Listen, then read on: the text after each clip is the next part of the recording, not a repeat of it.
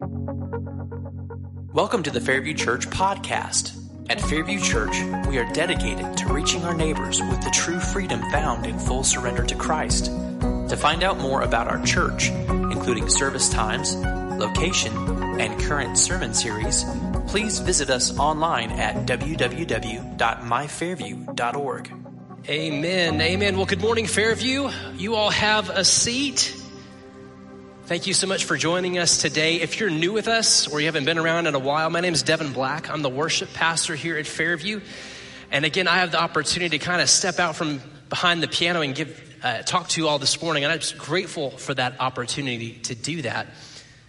Last week, in the upcoming couple of weeks, Pastor John and I wanted to just take some time to kind of think through some sort of base level things that we want to make sure we're all on the same page about as we enter into a season of a transition here at Fairview Church.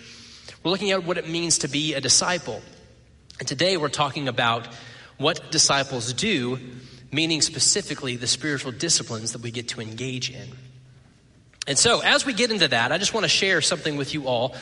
Some of you may not be aware of, but I am not, nor have I ever been mistaken for, an accomplished athlete.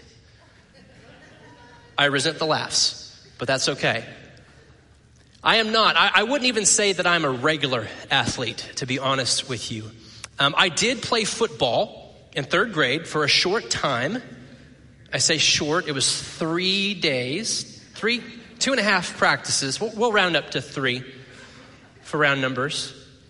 It turns out if you're a sensitive kid like I was and you weren't a big fan of like physical contact, you know, the idea of getting padded from head to toe and then slamming into other kids who, you know, really want to be there and like that sort of thing, it wasn't for me. But I will say that in spite of my lackluster football career, I did letter in high school. Do they still do that, by the way? Varsity letters and Letterman jackets? Yeah, I didn't get the jacket, but I had the letter. It was in marching band. But hey, that's a varsity level activity, all right? Don't take that from me. So, isn't it just hilarious that this varsity level non-athlete would end up marrying a girl who is very much a real, legitimate varsity level athlete, like a real one in multiple sports. And furthermore, her whole family, they're all athletes. Right? I'm surrounded by them. And they like to do athletic things together. Case in point, let me take you back 16 years ago. We were married in the summer of 2007. And November was approaching, and so we headed back to my in-laws for Thanksgiving to celebrate. And I don't remember the precise order of events that led up to this. But the long and short of it is I was handed this rectangular piece of paper with numbers printed on it. It had holes in each corner and 4 safety pins. And I'm going, and they're like, yeah, we, as a family on Thanksgiving, we like to run a 5K called the Turkey Trot. And suddenly, many things started to fall into place in my mind. I'm like, okay. I'm married to Kaylee, and she's part of this family. And this collective we who like to run a 5K on Thanksgiving morning now includes me. You remember the varsity level non-athlete we just met a few minutes ago? And it's like there's no way out of it, right? Because it's running. It doesn't require any specialized equipment or any, crazy abilities. It's not like, hey, we like to do a golf tournament on Thanksgiving. And I'd be like, oh, don't have any clubs. Sorry, I'll caddy for you, right? Or even tennis. It's like, nope, no racket, ball boy, that's me. No, for a 5K, it's like, hey, do you own shoes? And have you ever just generally been in a hurry to get anywhere? Like catch a flight, go to class, get to the bathroom in certain circumstances? Very low threshold to be involved, right? And so I wasn't fully aware. Some of you may already know this, so just bear with me. A 5K, I couldn't spell it, by the way, let alone know what it was. And it's saying something because if you've said it, you've spelt it, right? 5K stands for 5 kilometers or 5,000 meters. Now, if you're a good red-blooded American like me, metric system doesn't make a lot of sense. It makes sense to the rest of the world. To translate that, 5 kilometers means 3.1 miles. 3.1. So not just 3, by the way, 3.1. That means you run for 3 miles and then you keep going, right? So for me, again, this non-athlete who've never run a mile, and I use that term run in quotations, never run more than a mile, 3.1, it might as well have been 20. Thank God it wasn't, though. So, this is where I'm at. This is what I'm asked to do, and it's my duty to just do it. Nike. So I ran it. I did it. I finished. It was ugly. It was not good, but I did it. And because my wife enjoyed things like running and exercise, I did those with her. And it was hard. I got shin splints. Never had those before, because why would I? Right? My femur bones, they hurt it's like my bone density wasn't ready for this. Like I didn't grow up doing these things. And so my body had to catch up. But I kept doing it because I loved her. I wanted to be with her. I wanted to do the things she did. See, both figuratively and literally, she was miles ahead of me, right? But I wanted to be with her. I wanted to emulate her. So I say all that to say that eventually, over the course of time and repetition, I couldn't tell you when, my legs stopped hurting. I was able to do more of these exercises and athletic type things. Now, I'm still no athlete. Let's just get that cleared up right away, okay? But I'm to a point now that I can at least hang, right? And I can even feel in less disciplined times of my life, if I'm lacking exercise, I feel the lack of that. And I say all that to kind of illustrate the point that when we're talking about the life of a Christian, those who have given themselves to Christ Jesus, we've joined our lives with his. We want to be like him. We want to look like him. We want to do the things he does. So let me put a little asterisk here. We have limited amount of time. And so really to dive deep into these disciplines, we could spend a whole series on this. And there's also no perfectly packaged scripture that says, here are all the disciplines and this is what they mean. It's kind of scattershot all over the place. So as we're diving into this together, I found a passage out of 1 Timothy to serve sort of as our springboard into this topic. And I'd like to read that with you now. If you could stand out of reverence for the reading of God's word. This is from 1 Timothy chapter 4, verses 6 through 10. I will read aloud. You're welcome to read with me or quietly on your own if you'd like, but the words are on the screen. It says, if you point these things out to the brothers and sisters, you will be a good servant of Christ Jesus, nourished by the words of the faith and the good teaching that you have followed, but have nothing to do with pointless and silly myths. Rather, train yourself in godliness, for the training of the body has limited benefit, but godliness is beneficial in every way, since it holds promise for the present life and also for the life to come. This saying is trustworthy and deserves full acceptance. For this reason we labor and strive, because we have put our hope in the living God, who is the Savior of all people, especially of those who believe. Amen. May God bless the reading of his word. Will you pray with me? Lord God, we thank you that you are here, you are present, and you are accomplishing great things by the power of your Spirit. And God, any part that we play in that, may we do so with our fullest ability, but then may we surrender the outcome of what we're learning today to you to accomplish in us what only you can. And we pray this in Jesus' name. Amen. You all may be seated, and please permit me a sip of water. All right. Dallas Willard says that the disciplines for the spiritual life are available concrete activities designed to render body and soul receptacles of the redeeming and transforming reality that is God. And so the byproduct of the disciplines that we're going to be talking about, it's the transformation of our desires to align with God's will and his purpose. And they collectively are one of the many ways God accomplishes the renewing of our minds that he talks about in Romans 12. To test and approve God's will. It leads to renewed perspectives. It challenges the patterns of this world that have shaped our minds, shaped our attitudes, and even some of our beliefs. And so they'll lead us toward gratitude and joy, toward purpose. And they are means by which we grow and draw closer to God by imitating Christ's character through developing spiritually vibrant habits.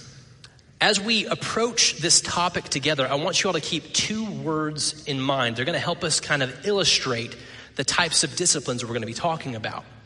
The first word is atrophy. Say atrophy. Atrophy. Atrophy is the weakening and the degradation of muscle fibers. It's typically as a result of inactivity. And many of us have experienced this either first or second hand. If you've broken a bone or know someone who has and it's splinted and casted, they have to immobilize it, right? So that it will mend and it will heal properly. But the unintended consequence of that is it immobilizes the musculature surrounding the bone. And because of inactivity, that muscle atrophies, it weakens, it shrinks. And so you get that off and you're very lopsided for a while. Now, does anybody know what the opposite of atrophy is? Doctors can't say it. Hypertrophy. I didn't know that. I mean, I knew what it was, but I didn't know the word. Had to look it up. I almost fell off the stage. Took a turn. Hypertrophy. That is the strengthening and the growth of the muscle fibers through exertion and exercise. Think, muscly people, particularly strong folks who've experienced a lot of hypertrophy, either on purpose or just they're blessed in that way. Also, many people have experienced atrophy to an extent due to some sort of injury. They have to go through a process to experience hypertrophy to bring it back up to snuff, right? Now, I experienced that not because of any sport-related injury. Let me assure you of that. I have always been just naturally very loose-jointed. Like everything snap, crackles, and pops. And my shoulders in particular. Like, if I wanted to, I don't. But if I wanted to, I could dislocate both of them right now. But I will, it was right. I'll spare you that. It'd be very disturbing to you and very painful to me. A couple of years ago, I was getting a lot of shoulder pain. I knew this was a problem. I had issues with it dislocating and subluxation. Our second child was on the way, and I wanted to get healthy because I wanted, we're going to a family of 4 now, 2 kids. I just wanted to be healthy, to be the best dad I could, to be as active as possible. And so I went and saw an orthopedic surgeon, and, they did the MRIs, and they looked at things, and they said, Devin, we could open you up. We could tighten things up. There'd be a lot of pain and recovery involved with that. He said, or if you're willing to put in some work, you could try physical therapy. I'm like, sign me up. I don't want surgery. Never do. If at all possible, I'll do the work, even though I'm not an athlete. So I did it under the care and guidance of a physical therapist. I was doing these specific movements and exercises. Still do them today. Otherwise, it'll just atrophy back to where it was. And as a result, I have the support of the musculature around the joint to keep it healthy. So, hypertrophy, again, is the building of muscle and strength. So we keep that in mind. Atrophy, hypertrophy. Okay, with those 2 words in mind, the 2 types of disciplines we're going to look at. The first one is the disciplines of engagement. When you think engagement, think hypertrophy. We are engaging in these disciplines to build spiritual muscle, to gain strength. Then there are the disciplines of abstinence. When you think of those, think of atrophy. And what that is, it's more like the atrophy of the hold and the grip of the world on you, that it would atrophy and weaken. So, let's start with these disciplines of engagement. We've got quite a few to go through, and so we're just going to we're 30,000 foot view over this, right? I've got, some books to suggest if anybody really wants to deep dive into this stuff. Let's take a look at this. A reminder from earlier in 1 Timothy, it said, train yourselves in godliness, for the training of the body has limited benefit, but godliness is beneficial in every way, since it holds promise for the present life and also for the life to come. So the first discipline, this first way of training ourselves, it sounds basic, but it's fundamentally important, and that's Bible engagement. Engaging with the Word of God, reading it, studying it, memorizing it. It is fundamental because it's engaging with his unchanging and steadfast revelation to us. It allows this source to be our primary input for our mind, right? And so as we're growing in our walk with the Lord and we start to try to discern the voice of God and his will for our lives, it's important that the best way to know what he's saying is to know what he's already said, because it will never contradict itself. The best way to know your path forward is to know what he's already said, because that's given. That's steadfast. Psalm 119 verse 11 says, I have treasured your word in my heart so that I may not sin against you. And it takes work, and do it on purpose. Furthermore, the gift of the word of God, you never reach its depths. There's always more to learn and to engage with and to understand on a deeper level. St. Jerome said that the scriptures are shallow enough for a babe to come and drink without fear of drowning, and deep enough for theologians to swim in without ever reaching the bottom. So if you're bored with what you're doing in the word of the Lord, maybe try something else, but don't give up. It's inexhaustible, and it's so important. The next discipline of engagement, again, it's another one that's very fundamental, but that's prayer. I know that's revolutionary, but it is actually. It's a gift. There are various types that we can engage with. We can intercede on behalf of those who are in need. We can offer prayers of thanksgiving. We can confess when we're going through something, right? We need to remember, and I've been really convicted of this as well, what we're doing when we're engaging in prayer and what an amazing gift it is. Because just kind of take stock of who you are and your limitations, right? We are here in this moment, in this time, with all of our frailty.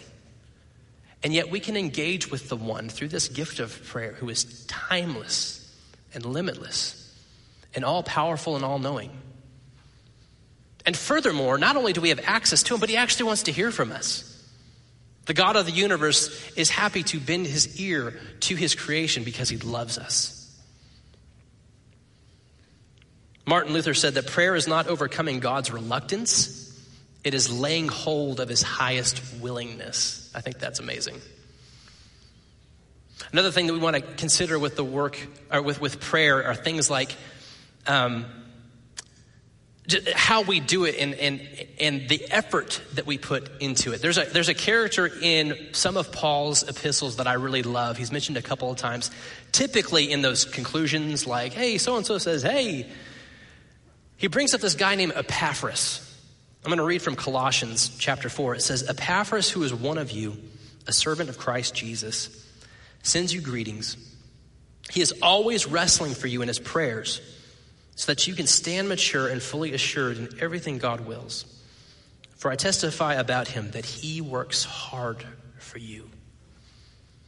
Oh, that our prayer lives could be categorized as with words like wrestling and works hard. That is a call to actions, my friends, and I'm deeply convicted by that. May our prayer lives reflect that. The next one, discipline of engagement, is worship. We just did some of that a moment ago together. And I want to encourage you to always engage in worship with the body. There is something about the unified body of God declaring with one voice the truths of God, our adoration and affection toward him, reciting scripture together, speaking these creeds that unify us as well. Never forsake that. And if you're here today, you've done some of that, and I'm grateful for that.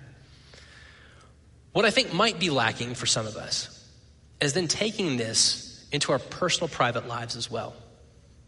We're intentionally worshiping God on our own. Now, that doesn't necessarily mean you have to sing at the top of your lungs 24/7. It can.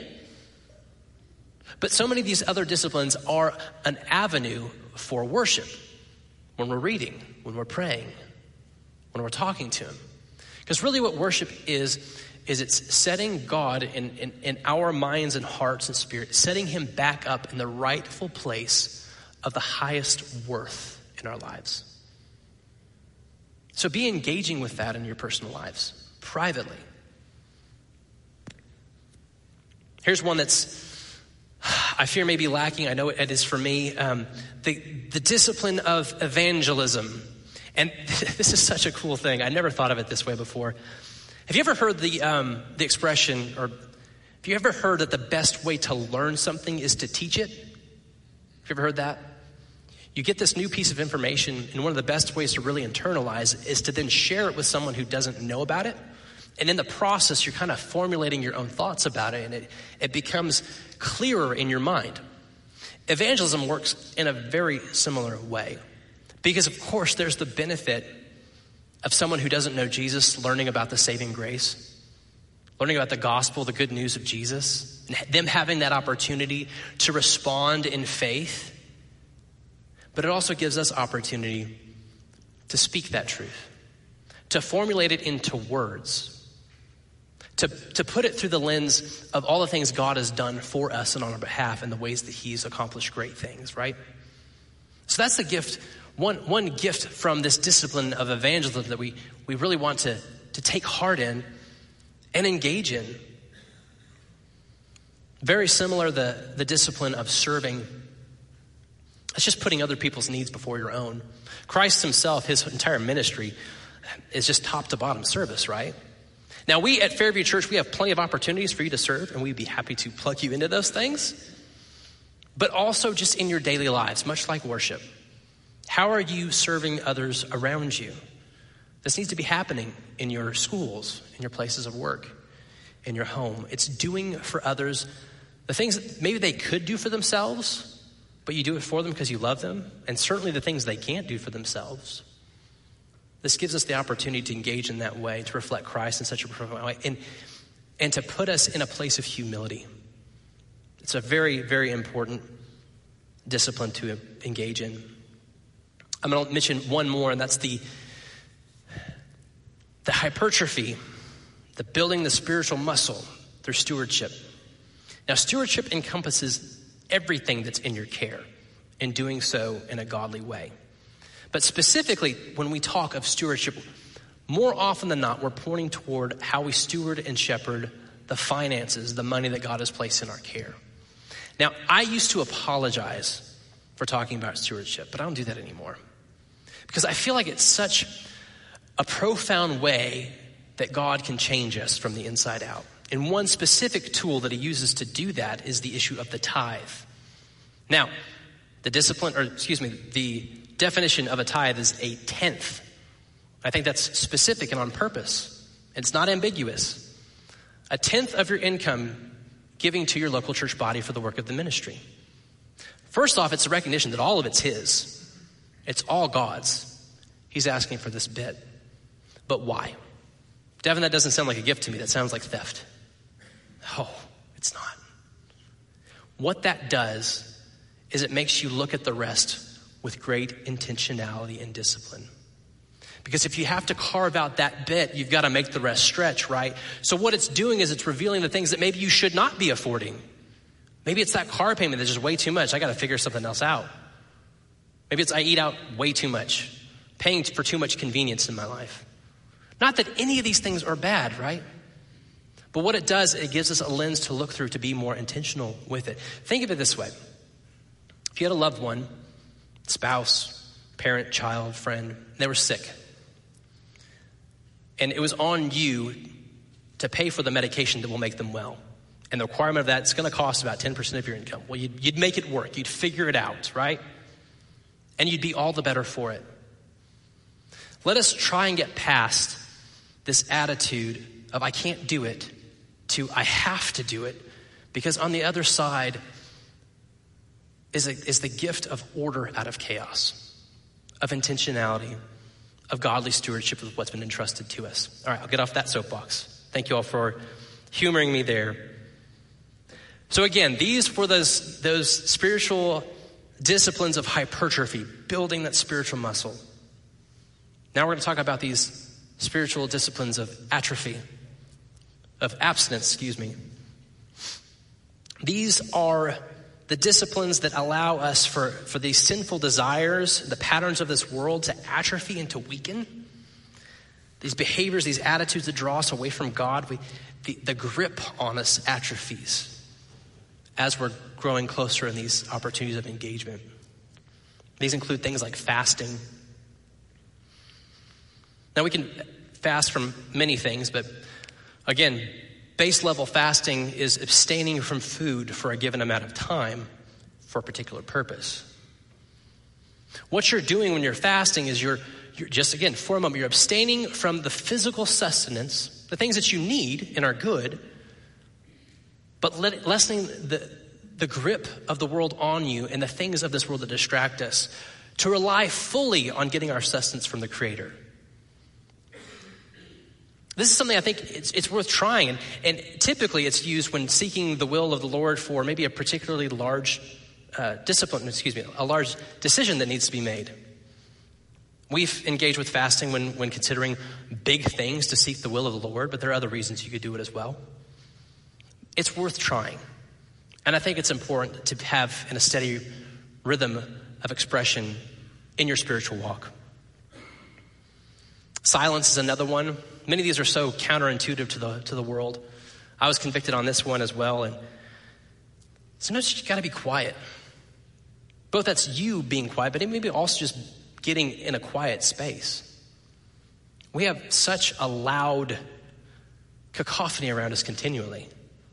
I noticed, particularly if I'm working here at the church or if I'm doing something at home and it requires kind of going someplace, like got to go do this chore or whatever, I'm very quickly to get my earbuds out and, pop them out and find a podcast or something to listen to, get some sort of input.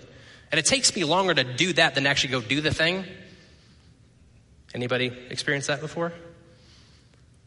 There's a need for silence and to not be afraid of the silence, because God can speak and move in those silences. Very similar and tied to that discipline is the idea of solitude, which is getting alone, getting away from all the distractions. Again, they could be good things, but placing highest importance upon the Lord to hear from him and to be with him.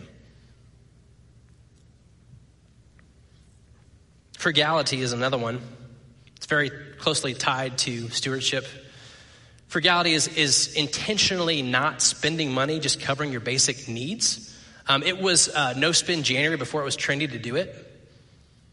Just taking some time to just put some, again, space from the things around us. All good things. We're just going to focus on what we need. Take out the distractions. Let the pull of the world and all the stuff that we have atrophy and loosen its grip.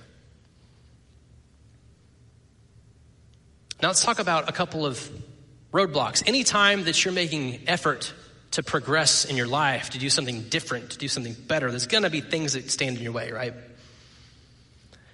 It's just how the world works. When trying to incorporate these into your life, busyness, we are busy people. And depending on your stage of life, you have any number of things to do, right? And so it's going to take some level of sacrifice to incorporate any of these disciplines. For me, as I was considering some of these things, I realized that if I wanted adequate time in the Word of God and of contemplation and even some physical exercise as well, that I was just going to have to get up before everybody else in my house. I decided I did not want to lose any waking moments with my girls or with my wife. So I just get less sleep than everybody else. I don't know how long that's going to be necessary, but it is for now.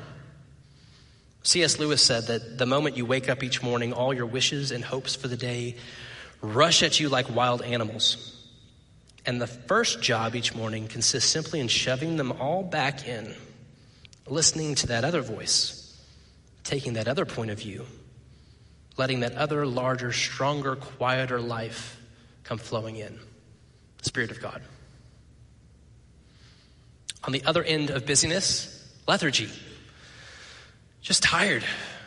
Anybody who may be prone to, my mind went blank, pardon me. Anyone who may be prone to sadness and loneliness and those sorts of things, depression, that's the word I was looking for. Lethargy is just maybe a way of life, unfortunately. You just sit and just doom scroll on social media or binge watch your favorite streaming service. Sometimes maybe something like spiritual disciplines is a good mix-up in your regimen to kind of get you out of that. Another roadblock is just complacency. Things are fine, not great, not bad, just fine. Complacency is a great enemy of the Christian who's trying to walk a life of faithfulness. Because typically if you're complacent, you're not doing much. If things are bad, it might mean you're trying something and you're getting some resistance from it. If things are good, again, you're experiencing the fruit of that. Let's fight against complacency. And then all of the distractions. Good distractions, but distractions nevertheless. Kids, spouses, household chores, the dog, phone calls, texts, hunger. All the distractions seek to rob this opportunity of engaging with these disciplines. When I was growing up, in one of my formative church exposures, my pastor at the time, he would always ask the question, so what? We've learned about these things, so what? What does that mean for me? What's the takeaway from that? I just want us to remind ourselves, the training of the body has limited benefit. The godliness is beneficial in every way, since it holds promise for the present life and also for the life to come. We're going to put up the list of disciplines we've talked about. And I want us just to consider those. You're going to see some up there that you do well. And I want you to continue to lean into that. You're going to see some that are just completely absent in your life. I encourage you to try it. A couple words of warning. Any of those disciplines of abstinence, never just do those on their own. You need to pair those always with the Word of God and with prayer. Because if you fast without talking to God or reading His Word, you're just going to be hungry and miserable. If you're quiet and you're alone, you're just going to be lonely and sad.